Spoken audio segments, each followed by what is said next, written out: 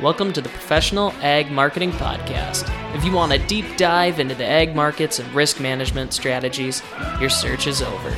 Come here after every Friday to get your weekly commodity recap.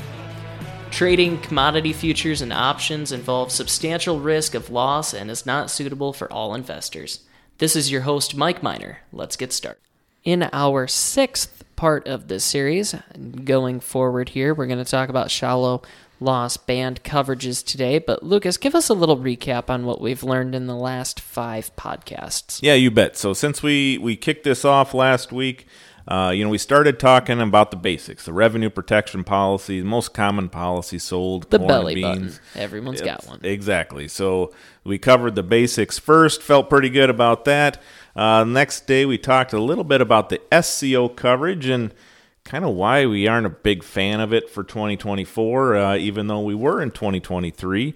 Then we rolled into that ARC and PLC decision that we have to make at the FSA office by March 15th, and kind of the advantages that ARC County potentially has for 2024.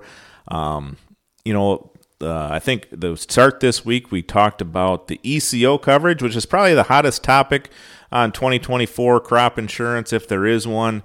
Really would have everybody consider looking at that coverage. If you haven't listened to that one, take a chance and listen through that and kind of see how that might benefit us as we wait for some of these grain markets to rally back. The last one, we kind of switched gears out of the subsidy markets and the government insurance products into the private insurance products, talking about the additional price coverages.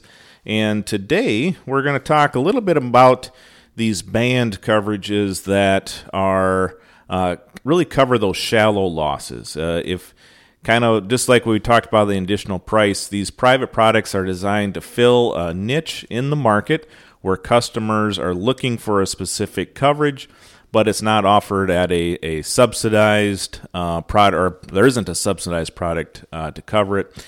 And so kind of looking at that, and again, these are available from lots of different companies. They'll all have their own name and their own flavor and a few ins and outs of them. The nice thing about them, there is no farm program tie-ins with them. It's not going to affect. You can still buy SCO or ECO and add these, so they are complementing coverages that way.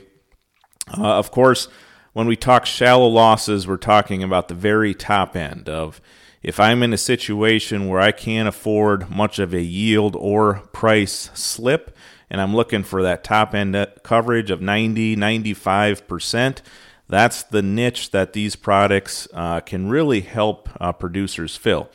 So similar to the ECO coverage that can get us up to 95% coverage, except remember, ECO was county-based. It didn't matter what happened on our own farm. It matters what happens in the county with the price on the revenue side to determine if there'd be a claim payment. These shallow loss individual coverages, these band coverages, are your farm-based. Okay, so right away they kind of grab your attention. I can get 95% protection off the yields on my farm. Now I'm really protected against price loss and yield loss, which they do. And so if, I'm going to pick on. We really kind of maybe use these more in Minnesota than South Dakota or Iowa as well, where the rates are a little cheaper, but. Let's say, for example, I'm buying an 85% revenue protection policy, pretty common in those states. I can add a band of coverage from 85 up to 95% with these additional coverage policies here. And that extra 10% is going to cover me off my yields. So what happens on my farm, I'll be protected against any sort of loss. The only issue with them, or not the issue, just the reality of it, is it does get expensive to insure those top-end bushels. And so where ECO was... How expensive we talk? Yeah, so ECO, we were talking $25 to $30 an acre, depending where you're at. For a revenue coverage on the individual side, you're going to double that. You're going to be, a lot of these are going to be $45 to $60 an acre, depending on your individual loss history. Now, that's going to be on top of your 80-85% individual revenue protection coverage too. Now your whole insurance bill is going to run up to $75-$80 an acre. I'm not saying that's wrong. If you need that coverage because of the financial position the farm's in, or you want to protect every dollar because you're in growth mode and you can't take a slip on revenue for the year, well, these products can help you fit that. And your likelihood of getting a claim is immensely higher, right? I mean, if it's 95%, a 5% deductible off of APH is going to be a pretty good yield or revenue with the price. And so that's where these products can fit and help producers that are trying to protect every dollar very well. The other thing we can do with these is we can have that top band, like an 85 to 95%, for an example. We can have that run on yield protection and give up the revenue side on it.